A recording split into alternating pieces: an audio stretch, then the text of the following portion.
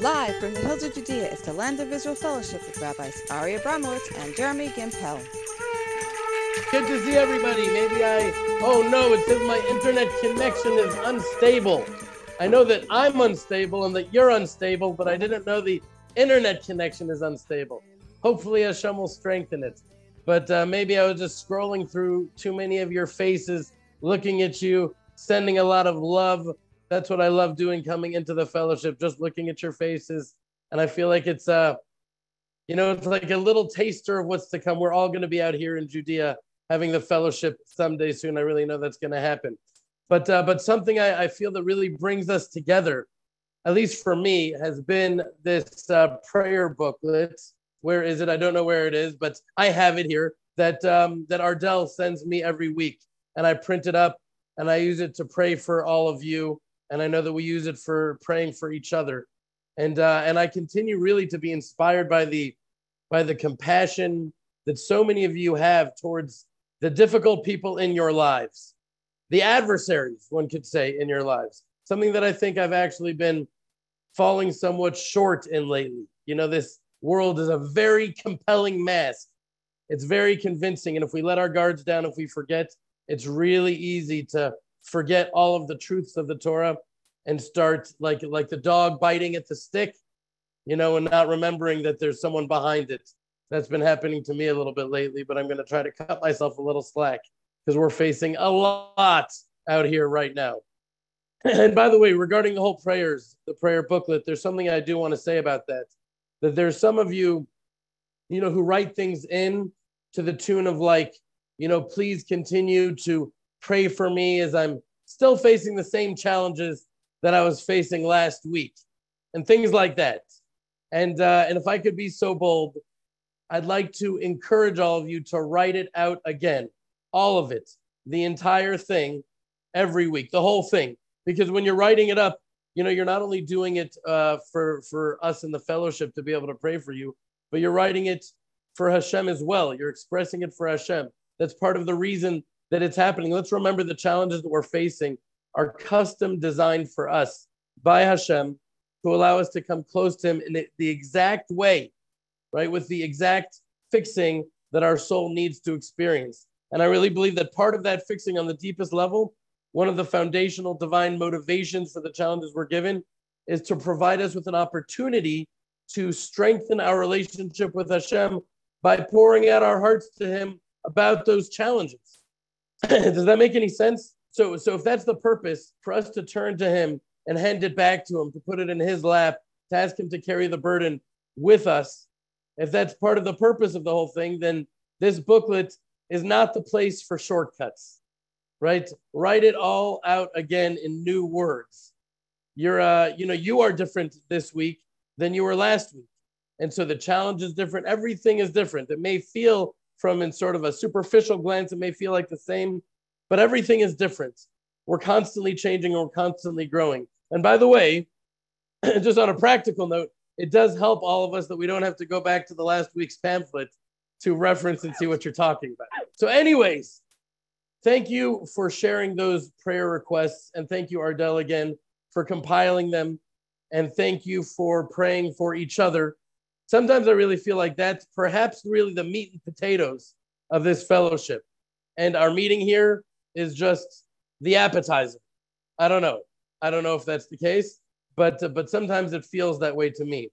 Anyways, there's so much that I want to share with you today, but I first want to introduce my dear friend and brother, Jeremy, who strengthens me and inspires me every day, or most days, definitely some days, for sure. Some days. Today being there was a day at one point in some time. No, really, especially lately.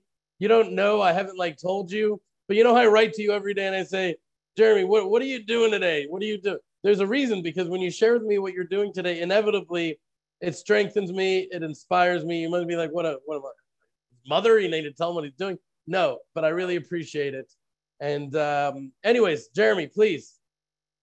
Yes. Okay, let's go. So this last week, I had one of the most powerful experiences in my life that I remember in many, many months, maybe in many years. And it was so powerfully interconnected with the Torah that I was learning and the Torah that Tehillah and I were learning. And it was something that Tehillah and I experienced together. And I just really want to share the Torah. I want to share the experience because in some ways it was life-changing for me.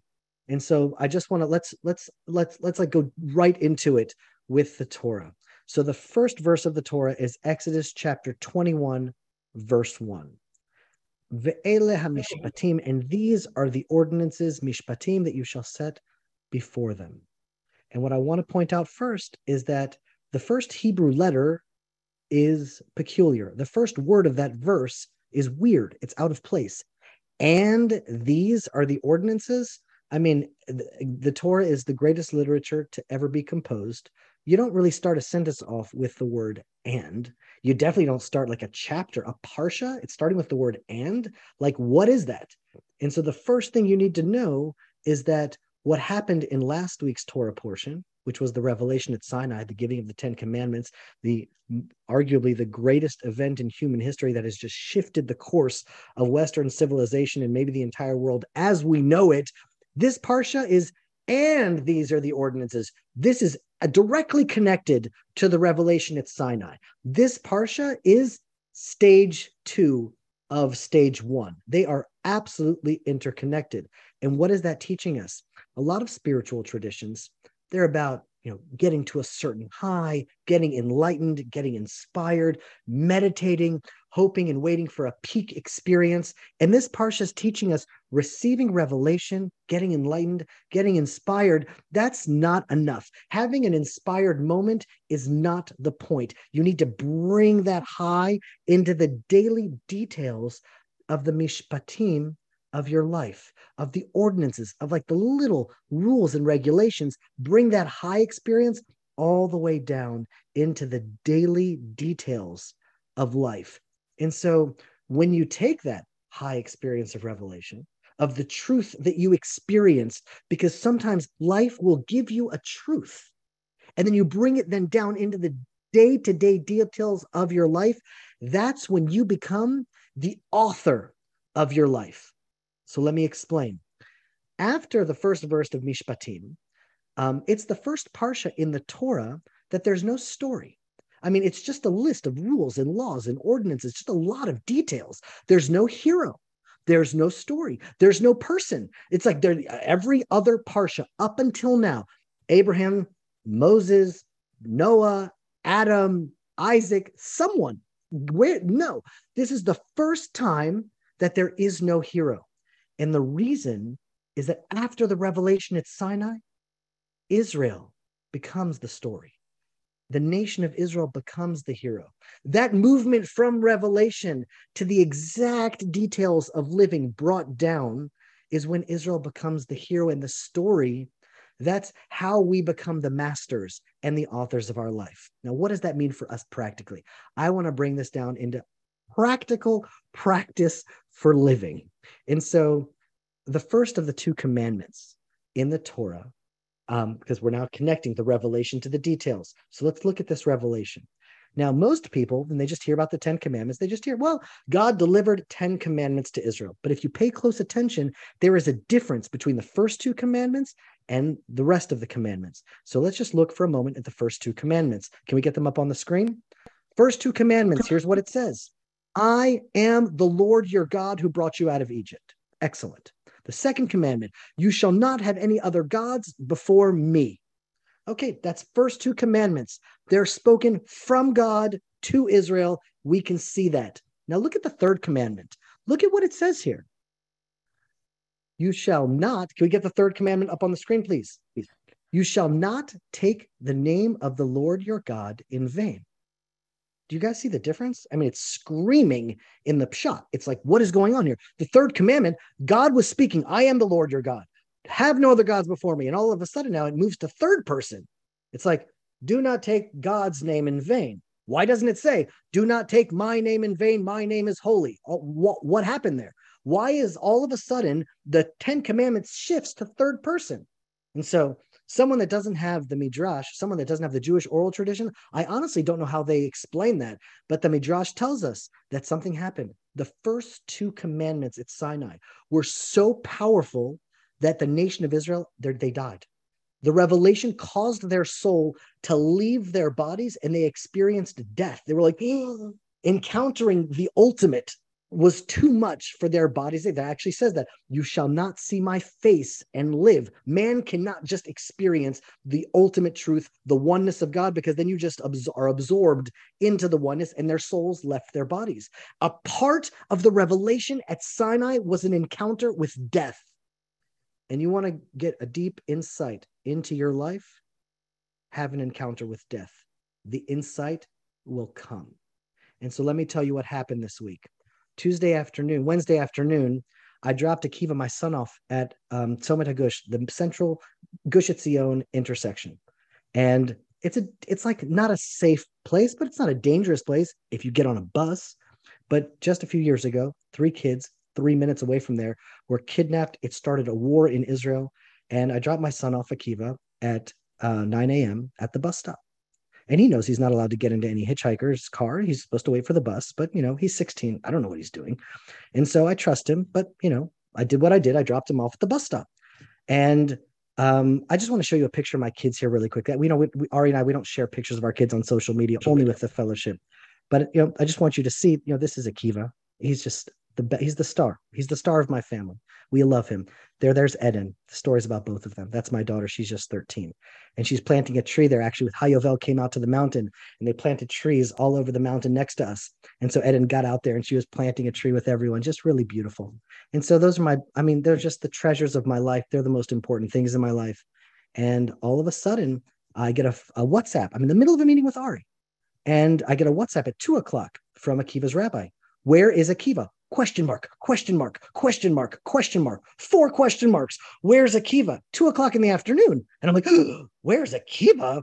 I dropped him off at the bus stop at 9. It's 2:00 in the afternoon.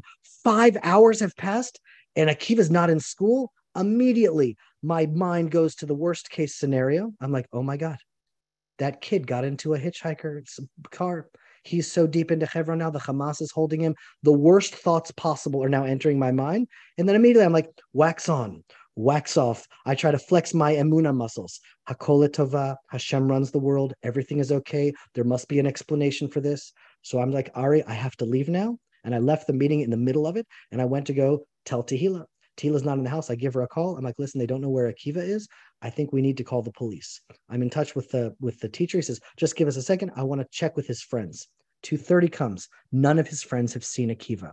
It's now 2:30. None of his friends have even seen it. I thought, maybe he went to bed. Maybe he went to I don't know, to go to sleep in his dorm. Maybe, I don't know what, but now none of his friends have seen him either. What? Where is my son? What is going on here? Now, to make a long, painful, just the anxiety from 2:00 until 4:30, finally at 4:30, they found in a small little room outside the synagogue. It's kind of like a little place that he goes to study. They found him studying and learning Torah by himself because he's such a holy, awesome kid. And then at 4:30, I'm like, oh, they found him. He ditched secular classes to go learn more Torah classes, or he did something that was relatively good, but he freaked everyone out. And at 4:30, I called Tehillah as soon as I could to alleviate the stress as soon as possible. Tehillah just burst out crying on the phone because we were just calling the police, a kidnap. Oh my God, there's going to be international scandal. My son, oh my Lord. And then Tehillah, many, many, many seconds was just sobbing and crying out of relief, the emotions. It was 2.5 hours of just absolute an encounter with death. That's what I want. Talk about a wake-up call. The whole thing was so traumatic. And, all the things we're concerned with, all the things me and Ari are meeting about, and all the things that we're just dealing with in our day-to-day lives, some of those things are just not important when you have the big picture in mind. And that encounter with death was such a deep revelation. Everything that happens to us in life happens for us in life. And everyone listening to this, I just want to bless you. Take a moment now and have an encounter. Here's the scenario I want you to think about. You have 2 months left. This is what I talked about it on our Shabbat meal with all of my kids. Ari was there. Our guests for Shabbat were there. And I said, you have 2 months left and you're destined to leave this world. What do you do now? Deep insight comes when you encounter death. How do you want to spend that time? What do you want to say to the people you loved most? Eden almost had a nervous breakdown, my daughter that you saw her picture there, because they went on a tiyul together, a hike throughout Israel with all of the kids in Ibei Hanachal. And somehow Akiva snuck rocks into Eden's bag. And Eden was like, my bag is so heavy. My bag is so heavy. And she did the whole 2-hour hike only at the end to find out that Akiva filled her bag with rocks. So I couldn't help but laugh at that story because that's kind of a funny thing for Akiva to do. But she was so angry at him. And her last words to him were like, you have a place in hell for what you did to me. And they left on a fight. And Eden was like, oh, my last moments with Akiva were a fight. And I said such terrible things to him. I can't believe it. Yes, deep revelation comes when we encounter death. What would you say to the people you love most? What would you want to do for them? So now, ve'ele hamishpatim, these are the ordinances. Go in love that insight. Make time in your calendar right now to take your wife out, to take your husband out for a special night. Take the time to put your children to bed. The revelation is revealed in the details. Put it in your calendar right now and do the things that you would do if you knew that you didn't have the time to do them. Pick up the phone and call the people you would have called. Call them this week. Put it in your schedule. That is the path from revelation to authoring your life into a work of art. And so I want to end this Torah with a prayer and with a blessing for all of us. You know, as we journey through this world, it's a very narrow bridge. There are dangers and tragedies that can sideswipe us, any of us, on any random Wednesday afternoon when we least expect it. So may Hashem bless us this week. May you bless everyone in this fellowship and bless their loved ones to live your life with your highest ideals and your priorities revealed to you. Live them in line with the mishpatim, with the details of your life, and bring them into real practice, because that's the way we can author our life into a work of art. Bless you all. Thank you, Jeremy. Yeah, that was a pretty traumatic thing for the Abramowitz family as well. You know, I remember, before I was married and Shana and I had kids, I remember being afraid, would I have any more love for my own children when I have children, please God? I didn't know, because I loved your children as my own and my sister's children as my own. And I thought I was just using it all up. And then I would finally have my own kids and be like, that was not the case, obviously. Love is not a resource like that, but it was terrifying for us. The Abramowitz family stopped everything that we were doing. And we were reciting the Psalms, and we were reciting Tehillim, and we were praying to Hashem. And it was a really traumatic thing for us also. And when we were hearing Akiva's version of the story over the Shabbat table, and he mentioned that he had put all these stones in Eden's backpack, I couldn't help. We all cracked up. That is officially a funny move by Akiva to do. And it reminded me of when my sister put books in my pillowcase. And that was the one time I jumped onto my bed with my face into my pillow and got a bloody nose. And I told my father, and he laughed. So, which is exactly what you did during that part also. But anyways, yeah, you never know what your last words are. I remember hearing from a Holocaust survivor that told me that his mother, he was separated from his mother by the trains in Auschwitz. And he was a little kid, and he was mad at her for something that happened in the cattle car. And he was so angry at her that he said, I hate you, I hate you. And he said those were his last words. And he always, always regretted that. You know, and I never, for years ago, did I hear that story, more than half my life ago. But the pain in his face, you know, and he was a little kid. Little kids, they don't know what's going on, but it still heard him. So really, we need to, that's a lesson you shared with us just now. We really need to internalize. Anyways, there's a lot that I want to share here, and I really hope I don't ADD it out with this fellowship, because I'm really at a place with some clarity, some confusion, trying to work it all through. So I just ask you ahead of time, if it's not all one coherent narrative, just understand I'm just like sharing my heart in a flow. But I think the best place to start would be exactly where Jeremy did in chapter 1, verse 1. Ve'ela hamishpatim asher tasim lifnehem. And these are the ordinances that you shall place before them. So, Jeremy mentioned the Torah begins this portion that contains seemingly mundane laws. Growing up, I really saw them, boring. This is where the boring begins. That's really how I felt growing up when it got to this. Story's over, statutes beginning, all of that stuff, and irrelevant. But the older I get and the deeper we dive, this is where so much of it really begins. But it seems mundane, as if such a thing were possible. But it begins with the words ve'ela, which means that we are about to read the continuation of the famous, dramatic, star-studded, 10 commandments. But these are no less important, and that's what it's saying. If anything, what we're about to read is an extrapolation of those 10 commandments. They say that the entire Torah really is an extrapolation of those 10 commandments. As a matter of fact, the Rambam Nachmanides says that the laws we're about to read are not only a continuation of all 10, but even more specifically, the last one, Arguably my favorite one, which is do not covet. And I really shouldn't say favorite. That sounds silly and just my favorite commandment.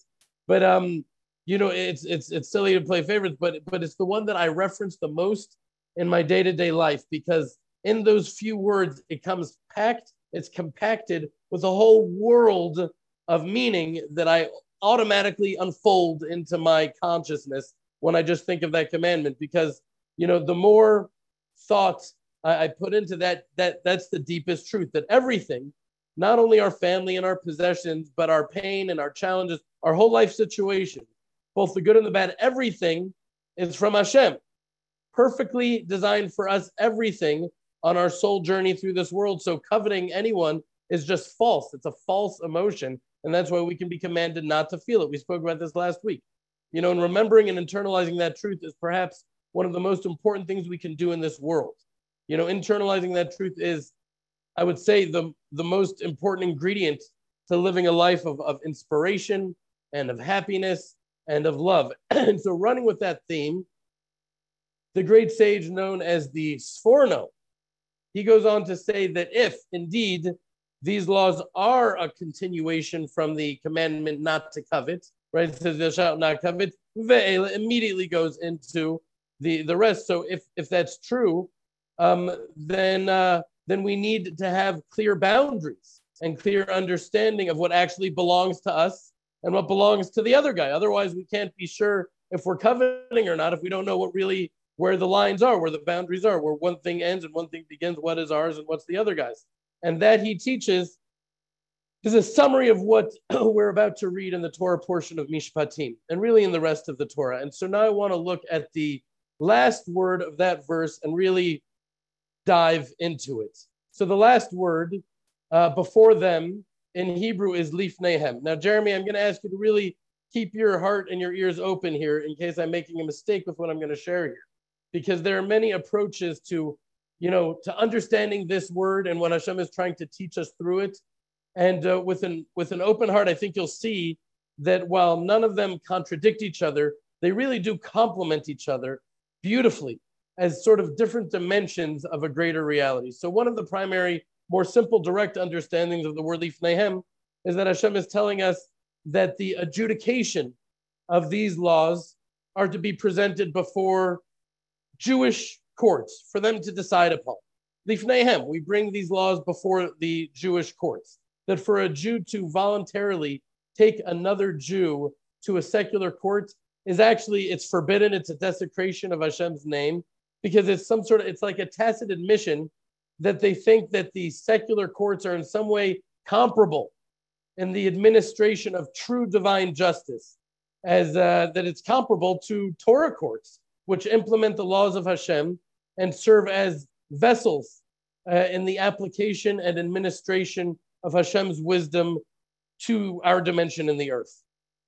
So in the past, we've spoken of, the many cases of family members and friends and partners bringing each other to a Beit Din, to a rabbinical court, without any anger or animus or even a disruption in the friendship, because, each side authentically just wants to know the truth, Hashem's truth, right? And I don't think it's a very common phenomenon in secular courts to hear of something like that, where really it's an accepted principle, it's like just a truth that each side is looking to win and will do whatever they need to do to achieve that end, to bring that outcome into fruition. It's not really about truth, it's about winning.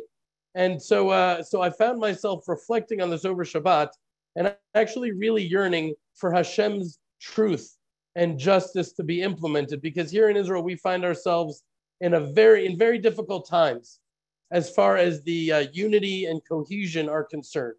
As there's, finally, as you saw in the last elections, I think we've explained this in the past, there's a real push towards judicial reform in this country, right?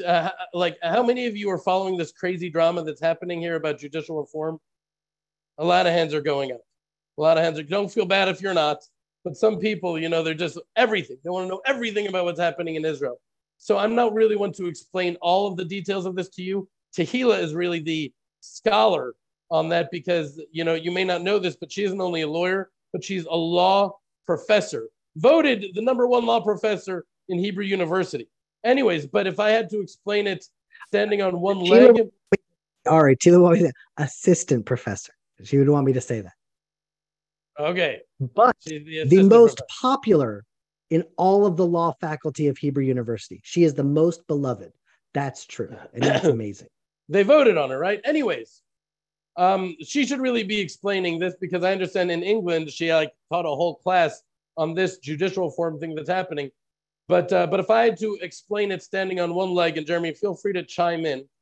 About 30 years ago, through this very devious political move, the judges in Israel on the Supreme Court stole the power to overturn any law that the Knesset passes if they deem it unreasonable, meaning that they just didn't like it. It's unreasonable. They didn't like it. Now, as opposed to America's system, in which the members of the court are selected by an elected president and confirmed by an elected Congress and tasked with enforcing a document that was drafted by the founders that exists, called a constitution, Israel's Supreme Court is a group of leftist activist judges that are self-selecting. They select themselves, and they're not bound by any constitution.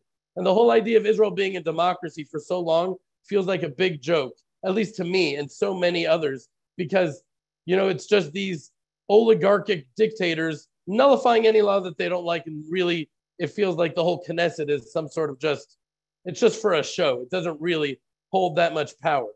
And now that a government was elected that is an overwhelmingly strong reflection of the desire of the nation of Israel to not merely be a Western vassal puppet state, but a strong Jewish nation with Jewish values, that we're trying to make real changes and really take our country back, to free the nation, from this insane tyranny of these leftist judges. Jeremy, so far I'm right. Yeah, I think it would actually be a really good idea for Tehila next week to just give over a 10-minute summary so everyone can really understand it, because there's so many things that need to be understood. Israel has one of the most activist Supreme Courts in the world, meaning they cancel more laws than almost any other Supreme Court, and they are the least democratically elected Supreme Court in the world. So there's a small minority of unelected people who politically represent probably the Meretz party, who didn't pass the threshold in this election.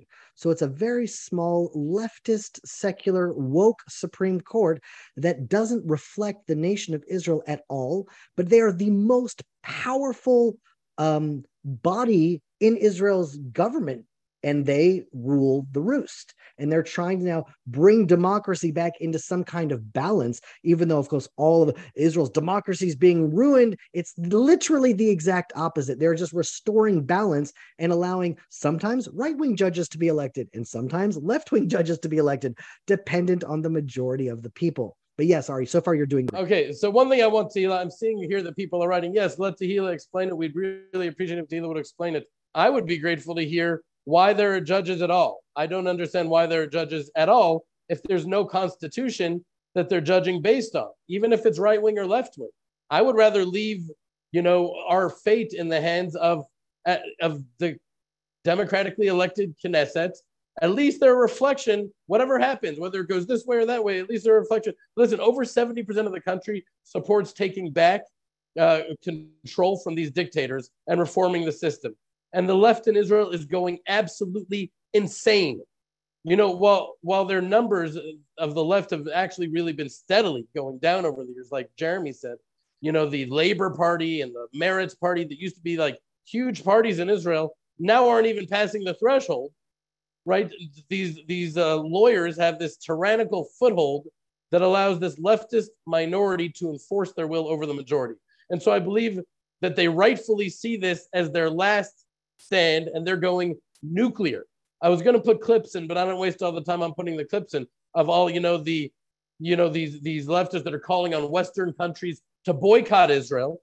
Israelis are calling on countries to boycott Israel and downgrade Israel's economic standing and rate and ties. The mayor of Tel Aviv is calling for blood in the streets. And leftist politicians are calling for civil war. Literally, not like an ideological civil war, like with weapons. Knesset members are getting like physically threatened and attacked in the Knesset plenum itself. They're refusing to even discuss compromise or debate the issue. And I believe it's because they realize that their arguments are totally and completely without merit. They're screaming that Israel will no longer be a democracy, like Jeremy said, which is the total and complete opposite of the truth, right? It actually has been, I've been thinking a lot about that verse from Isaiah, in chapter 5, verse 20, when he said, those who call evil good and good evil, who present darkness as light and light as darkness, who present bitter as sweet and sweet as bitter. That's what I see happen. I've been thinking of that verse more than ever lately as I look around not only at Israel, but the whole world. And I've started feeling like more often than not, the politicians and the media around the entire world are presenting reality as the exact opposite of what it is. The very idea that the small, secretive, self-selecting group of leftist lawyers maintaining total control of the country as being democratic is insane. And that's what we're dealing with here, being so sharply contrasted with the Torah portions we're reading, which are like illuminating the depth and the wisdom of the laws and the legislations of Hashem. And the reason I've really spent so much time, talking to you about this is because I see this conflict as part of the unfolding redemption. Because for thousands of years in the Shemona Esrei and the Amidah daily primary meditation prayer, we've been praying 3 times a day, saying Hashiva Shoftenu K'Rishona, V'yotzenu K'Vatchila, asking Hashem to restore our judges to the days of old and our advisors to the ancients, meaning like the Sanhedrin, to remove from us pain and suffering that has to do with all this horrible legislation, so that you alone, Hashem, will rule over us with kindness and compassion and justice in your decrees. And so, each of these prayers in this prayer I'm seeing, we've been praying for Jerusalem, to return to Jerusalem, for the ingathering of the exiles. They're all happening. All these prayers are finally being answered. It's like they were aggregated and collected over the thousands of years. And now Hashem is unleashing them and opening them and answering them to the entire world. And this is one of those things that I see happening. It's finally being answered. And maybe it's not pretty looking, but no one promised that the unfolding of redemption would look pretty. A woman in labor looks painful and chaotic and terrifying, but it's worth it, for what's in store. And restoring Hashem's truth and justice to Israel is a fundamental part of the redemption that we're all waiting for. Okay, moving on. So I hope that wasn't too long, but just so many of you say, I want to know everything about Israel, the good, the bad, the ugly, the inside, the outside. So I'm just sharing with you what I believe is part of the process of the restoration of Hashem's justice in the land of Israel. Now, the second explanation of the word lifneihem, now remember that's what we were talking about, lifneihem. The second explanation is to show the face, of these commandments, of these ordinances, because the word for face is panim from lifneihem, the root of lifneihem, meaning that as much as possible, we should be learning the deeper reasons of the commandments. Those should be taught so that the nation wouldn't merely be accepting them as dogmas and sort of blindly fulfilling them, but also we should be inspired by the wisdom and the beauty and even the reasoning of the laws themselves. But I want to focus more on the words of Rav Shneur Zalman of Liadi. You know, he sees the word lifneihem as a clear allusion to the word lahafnim, lifneihem, lahafnim, meaning to internalize. So that the words of Hashem shouldn't only be relegated to the intellect, but rather infused into the heart. That these ordinances should penetrate all the way into the soul itself, not just stay here, but to be infused in our entire essence. And this is important because while I know that there aren't many of those in this fellowship that think like this, I've met many people, particularly Christians, who think that Torah Judaism and Torah Jews are too legalistic. The religious Jews are too under the law, too immersed in nuanced jurisprudence and not really connected to the spirit. And the fact is that I believe that what the Baal HaTanya is communicating here to us is that when we internalize the truth of Hashem's words, of his decrees and his laws and his ordinances, when we immerse ourselves in studying his Torah, then we internalize Hashem himself within us, right? That's why the Jewish law is called halacha, to walk, to journey, because when we walk that path, on some level, we're back in the Garden of Eden, walking with Hashem himself. We're walking on that path with him. Now, I want to share with you a living example of this truth, of this internalization, because we've been talking about how the theme of, fighting the darkness and shining a light is everywhere, that people are thinking about it and focusing on it. That seems to be one of the great universal themes right now being taught today, in Israel and around the world, that somehow the nation of Israel, like the rooster, right, is realizing that now is the time, more than ever, to prepare ourselves for the most epic battle against darkness in human history. That we have to be ready to be thrust into the darkness, either willingly or unwillingly, because Hashem determines we're ready. It's not really up to us, but we need to be ready to face the greatest of darkness and extract the sparks of divinity and holiness and light from within it. And so now I want to share with you the perfect example in my mind of what this looks like. Here's a video of Miriam Peretz, right, a beloved mother of Israel. One of the most disappointing days I can remember in a long time was when she was not elected to be president of Israel, and instead some sort of, career bureaucrat, politician, Herzog. I'm not saying he's a bad guy, but he's not Miriam Peretz, the mother of Israel, who buried two of her sons that were killed in combat in the army. And shortly thereafter, she buried her beloved husband that, most agree just simply died of heartbreak. So here in this video, she's at the Shiva house, the mourning house of the Pali family, speaking to Dvorah Pali, the mother of Yaakov Yisrael and Asher, Zichronam Livracha, may their memories be for a blessing. Her sweet, innocent, this beautiful Dvorah, her sweet, innocent, beautiful 6- and 8-year-old sons were so viciously cut down in this horrible terrorist car ramming attack last week. And her husband is still in the hospital fighting for his life. Hashem should heal him. And so here's Miriam, at the home of poor Dvorah, who's nearly in the identical situation that Miriam was just a few years ago. And here's what the whole Miriam Peretz said to Dvorah as she sat on the floor mourning her son. אבל את אף אחד מאיתנו לא שאלו אם הוא רוצה לבוא לחיות. את אף אחד מאיתנו לא שאלו מתי ילך. זה בידי הקדוש ברוך הוא. ואני רוצה לומר לך שאני דווקא למדתי מדוד המלך, כשהבן שלו היה חולה. המלך ישב על הרצפה, הוא לא אכל, הוא לא שתה, הוא ממש התאבל כי הילד היה חולה, התפלל עליו. וכשבאו העבדים ואמרו לו הילד מת, המילה הראשונה שכתובה בתנ"ך, זאת המילה שאתם צריכים בעזרת השם שהיא תלווה אתכם. ויקום. איך קמים? ויקום. והוא קם והוא מתלבש והוא אוכל, והעבדים אומרים המלך, כשהילד היה חולה, אתה לא אכלת, לא שתית, כשאמרנו לך שהילד מת, אתה קם? אז הוא אמר להם משפט גדול, הילד איננו, האוכל להשיבו?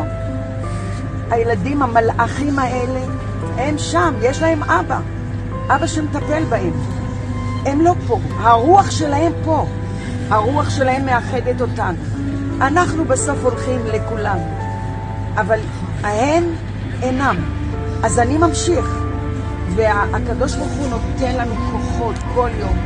קברתי 2 ילדים וגם בעל, אבל מה, יום יום, וחיתנתי ילדים, ויש נכדים, ויש שמחות, והקדוש ברוך הוא פותח שערים, ואנחנו לומדים עוד יותר להתחבר אליו, ועוד יותר, דווקא במשבר הכי גדול, אנחנו עוד יותר מתקרבים אליו.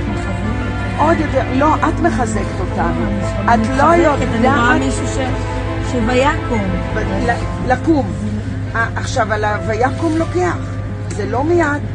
עוד מעט כל האנשים האלה הולכים, ואנחנו בבית, ואז פותחים את הארון של הילדים, ואתם לא יודעים מה עובר על אימא, שרואה את הבגדים, והמיטות, הולכים להיות ימים לא פשוטים.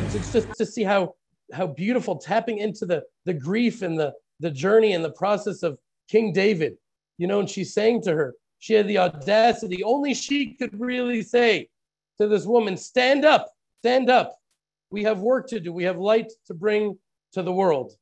And here's a clip. I'm only playing it because it's from CNN and it's in English, so you can hear it even if it's very small, of all the places of how Dvorah herself responded to the tragedy. She has lost 2 of what she calls her most precious jewels. But somehow, Deborah Pally still has strength and her faith.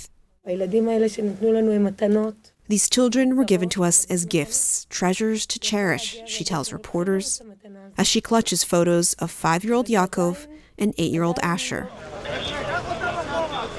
Plowed down on Friday at a bus stop just around the corner, in what Israeli authorities say was a terror attack carried out by a Palestinian driver. Pally says she reached the scene to see paramedics administering CPR on one of her sons. We understood we were getting close to the place of death, she says. Her 2 boys buried side by side in Jerusalem, which has become the flashpoint in the current wave of violence sweeping the area. But this grieving mother, who believes her sons were killed for being Jewish, calling for peace and prayer. Don't look for someone to blame. Don't look for revenge, she implores. We are in a place that there is a message from God. They have taken our sweet boys, the innocent. It's so that we will be stronger. Pally says she doesn't need to worry about her children anymore, now in heaven. Asking for prayers for her husband, injured in the attack, still hospitalized under sedation. 6 other children at home.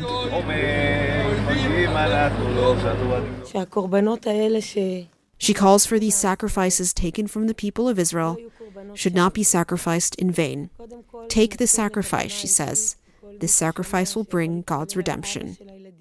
Hadass Gold, CNN, Jerusalem. Right, I'm not going to pick apart CNN's annoying usage of words. That's not what this is about. The reason I'm sharing this with you is because, you know, the words I shared in our last fellowship together, you know, have been really echoing in my head and haunting me since I said them. I don't know if you know what I'm referring to, but, you know, I was talking about my questions regarding faith in terms of the plastic car windows that I was having installed to protect my wife and children from boulders and stones, as well as the bars I was having installed to protect them from terrorists. And I remember saying something in that fellowship, I don't remember the exact words, implying that something bad, God forbid, something happening to my family, that's not a test that I was ready to be called upon for. Do you remember when I said that? And so it's just been haunting me, those words. I don't know. I'm sharing my heart, and that's just what came out. And so it's true for me at the time. But like, as if we get to decide, you know, as if we know what we're ready for, as if we know what we're capable of. Only Hashem really knows these things. And I think that the reason those words were echoing in my head is because it just didn't sound like me. That's not how I perceive myself. I can never remember saying anything like that. But, you know, at the time, it was so real. I've just been thinking about it a lot, because if it's true, you know, that Hashem only uses those people that have these deep reserves of faith and trust in their hearts, that they'll be able to shine such a light from such crippling darkness, then from that sort of childish place, it doesn't seem like the Torah incentivizes us to do the work that we're doing here in this fellowship. Right? Because if we are successful at strengthening our faith and our trust in Hashem, if we are faithful and building up the courage and the trust to arise and say, Hineni, here I am, no matter what Hashem throws our way, then Hashem may just call on us for such a test. And who wants that? And so, and I think I was saying last week, I'm not there, Hashem. I'm just not there. I wouldn't be able to handle it. Please don't test me like that. And like I said, those words have been weighing heavily on me ever since, because it doesn't seem true. It doesn't seem consistent with who I am, or at least, who I aspire to be. And so I was praying about this a lot and wrestling with it, where I'm holding and where I'm standing. And then this past Wednesday, the same day that this whole thing happened with Akiva, Dvash came home from her kindergarten and she walked in the door and my heart stopped. Her mouth was so swollen that she couldn't even close it. There was blood all over her shirt. It was horrifying. It was horrifying. It turns out that she was on a tiyul, like a little hike with her little kindergarten friends, and she fell on her face on this wooden beam. And we didn't even realize it. The teacher didn't realize it, but she actually totally lost her tooth. Her tooth just flew out. Her front middle tooth gone. And, I wanted to actually show you pictures here. But last second, Shana asked me not to share them. That, she said I couldn't get Dvash's approval, and the poor little girl, she deserves her privacy. And she may be sad that I shared that someday, because it's not a very flattering picture of her. So Shana said I could share this picture of Dvash eating her first frozen yogurt after we brought her back from the dentist. So that's a nice picture to share. It doesn't really convey the horror of what I was experiencing. But also, it doesn't look so bad in that picture, but when she walked in the house, I was so horrified that I couldn't even hold back the tears. It was the first thing of its kind of witnessing something like that with Dvash. So I had to turn away and cry so she wouldn't see me. And then, to imagine the magnitude of what Miriam Peretz faced, what Jeremy was facing, the potential possibility at least, what, Dvorah Pally is facing right now. I mean, these must just be superheroes of faith.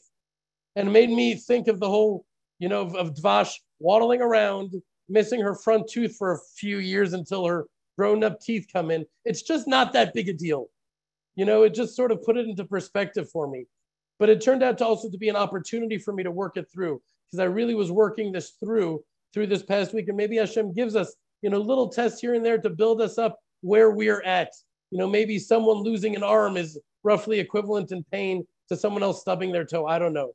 But it was an opportunity for me to work it through, to reflect on the gratitude that my sweet little girl would be just fine, and to consider the fact that it really is out of my hands.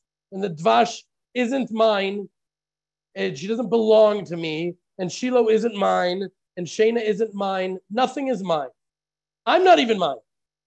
My life is a gift I'm essentially entrusted with as well. Everything we have, that we feel like we have and we own, is really a gift that we've been entrusted to with on loan for safekeeping from Hashem. And realizing this is really the only key to true happiness, because if there's something that we are simply not willing to give up to Hashem, if there's some part of our lives that we don't trust Hashem in, if there's an area that we're riddled with fear and anxiety, the punishment for that, or not even punishment, the consequences of that is the lack of faith itself, because it's impossible to have the emotional bandwidth available to truly love and to truly be happy and to truly be present if we're so crippled by fear and anxiety and potential loss. Is this resonating with any of you? I mean, this is just like, yeah, this is the Rivka. Yes, I saw a big hand raising there. Because the more we are actually, at a place of being willing to say, Hineni, here I am, to whatever challenge Hashem sends our way, the more we'll be able to experience, presence of mind and true peace and true happiness. We don't need to know how we will get through whatever devastating challenges the life will inevitably send our way. We don't need to know how. All we need to know is that whatever comes our way, Hashem will give us the wisdom and the strength when we need it at that time, not only to get through the challenge, but with prayer and with a lot of divine compassion, we can not only get through it, but to serve him through it, to release and to elevate and to liberate the sparks of light from whatever darkness that we may face. Which brings us to one of the special dimensions of this Shabbat. This Shabbat was actually a special Shabbat in which we take out 2 Torah scrolls and read from 2 different portions of the Torah. And for those congregations that have only one Torah, like ours out here in Judea on the Aragot farm, the way it works is that after reading the first portion of the reading, meaning the entirety of the portion of Mishpatim, 2 men come up and they grab each side of the Torah and they just keep rolling it until they get to the next portion that's to be read, which, wouldn't have been a problem this week as both portions are in the book of Exodus. Anyways, I'm just sharing like details of the backstory of how things work in the synagogue because I know many of you are so interested and curious and thirsty to know all of this stuff. Anyways, this Shabbat was called Parshat Shkalim, Shabbat Shkalim, after the reading of the Torah portion of Shkalim in the Torah that we find in Exodus chapter 30. So just a brief background here. When the Beit HaMikdash, when the temple stood, each Jew contributed a half shekel to the temple. Tabitha, keep that up because we're not there yet. Contributed a half shekel to the temple, maintaining the temple, fixing it up, vessels and other things. So while that half shekel donation was only really due to on the 1st of Nisan, they started reminding the nation on the 1st of Adar. So the Shabbat before the 1st of Adar, which was this Shabbat, being that we celebrate the new moon of Adar on Tuesday and Wednesday of this week, we read the verses from Exodus chapter 30 about when Moses took the first half shekel contribution for the nation of Israel. And so here it is inside. I didn't put every word in there, but when you raise the head of the children of Israel after their number, they shall each give a ransom for his soul, or a redemption for his soul. They shall give every one that passes among them that are numbered half a shekel after the shekel of the sanctuary. A shekel is 20 gerah. A half shekel shall be the offering of God. The rich shall not give more, and the poor shall not give less than half a shekel.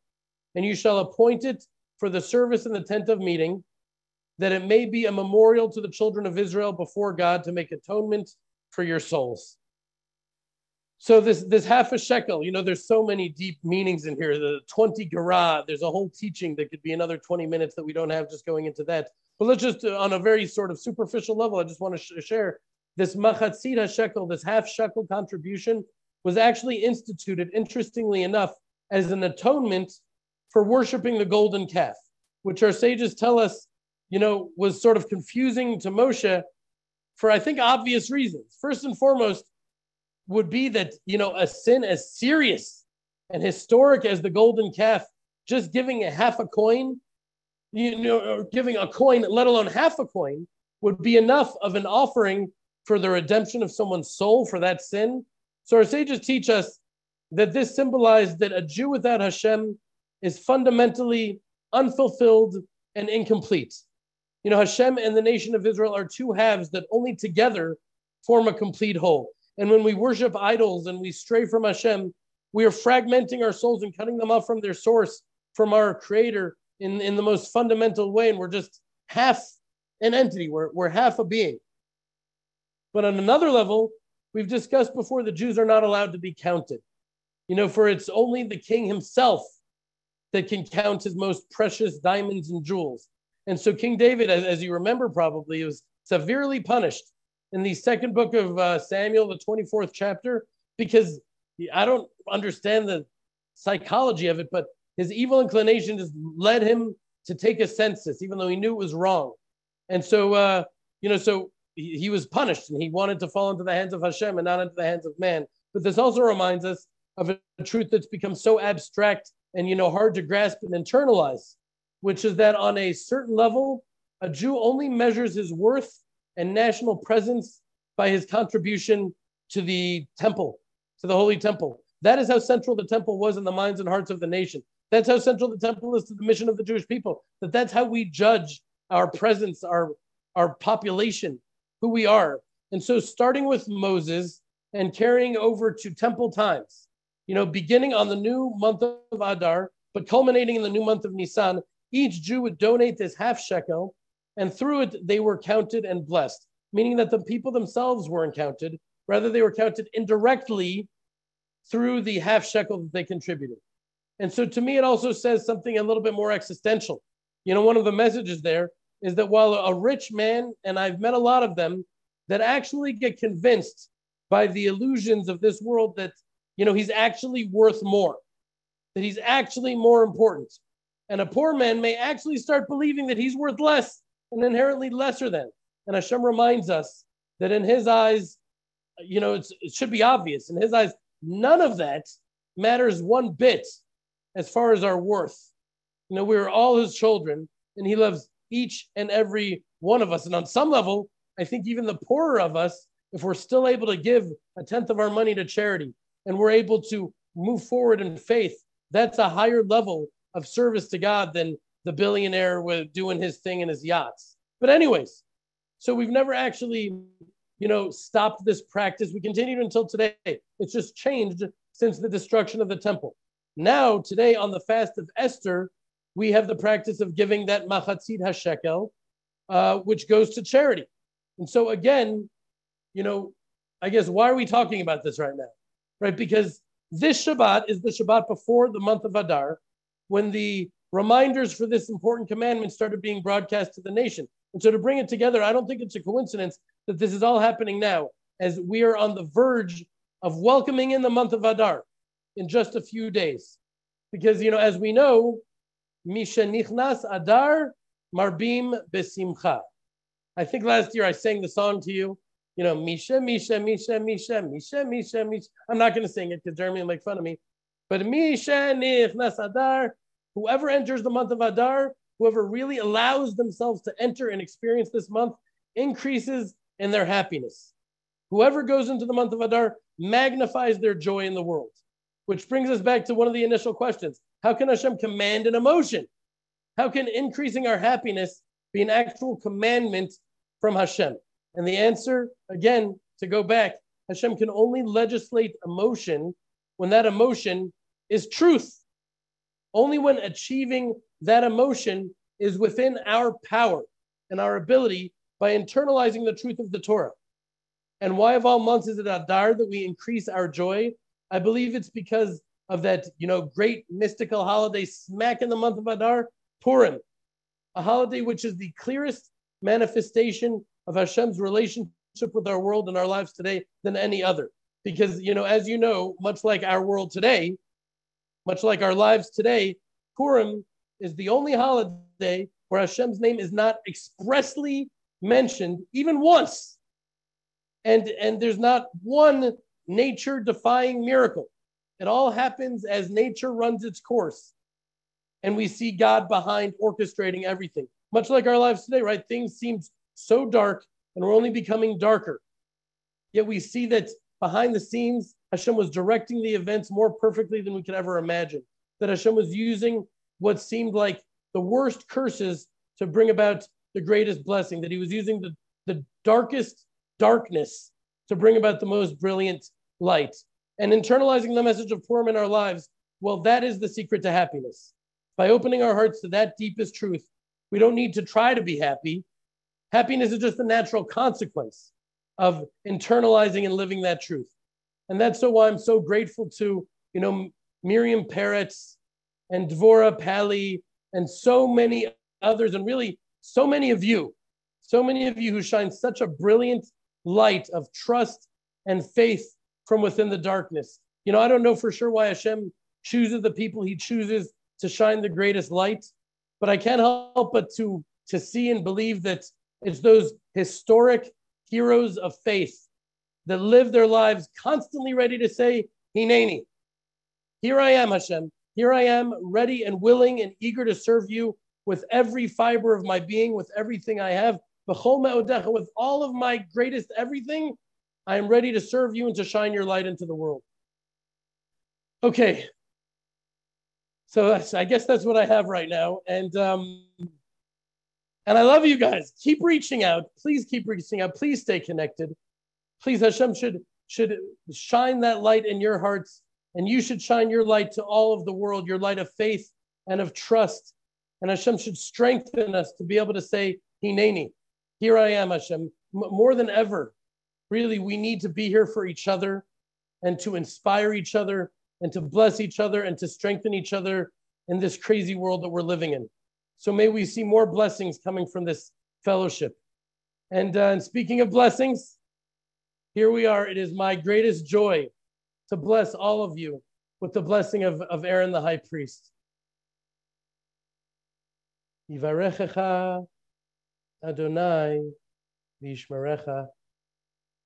Ya'er Adonai panav elecha v'yechuneka. Yisa Adonai panav elecha v'yasem lecha shalom. May Hashem bless you and protect you.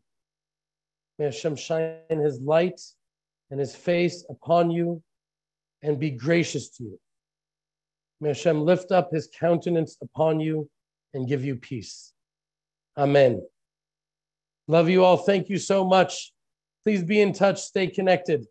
Shalom, shalom. To join the Land of Israel Fellowship, to attend our live interactive Zoom sessions, to participate in the Fellowship Connection Q&A events, or even just to binge on past sessions, click on the link below, or go to thelandofisrael.com/fellowship and join our family of hundreds of people from around the world, broadcasting light from the land of Israel, live from the Judean frontier.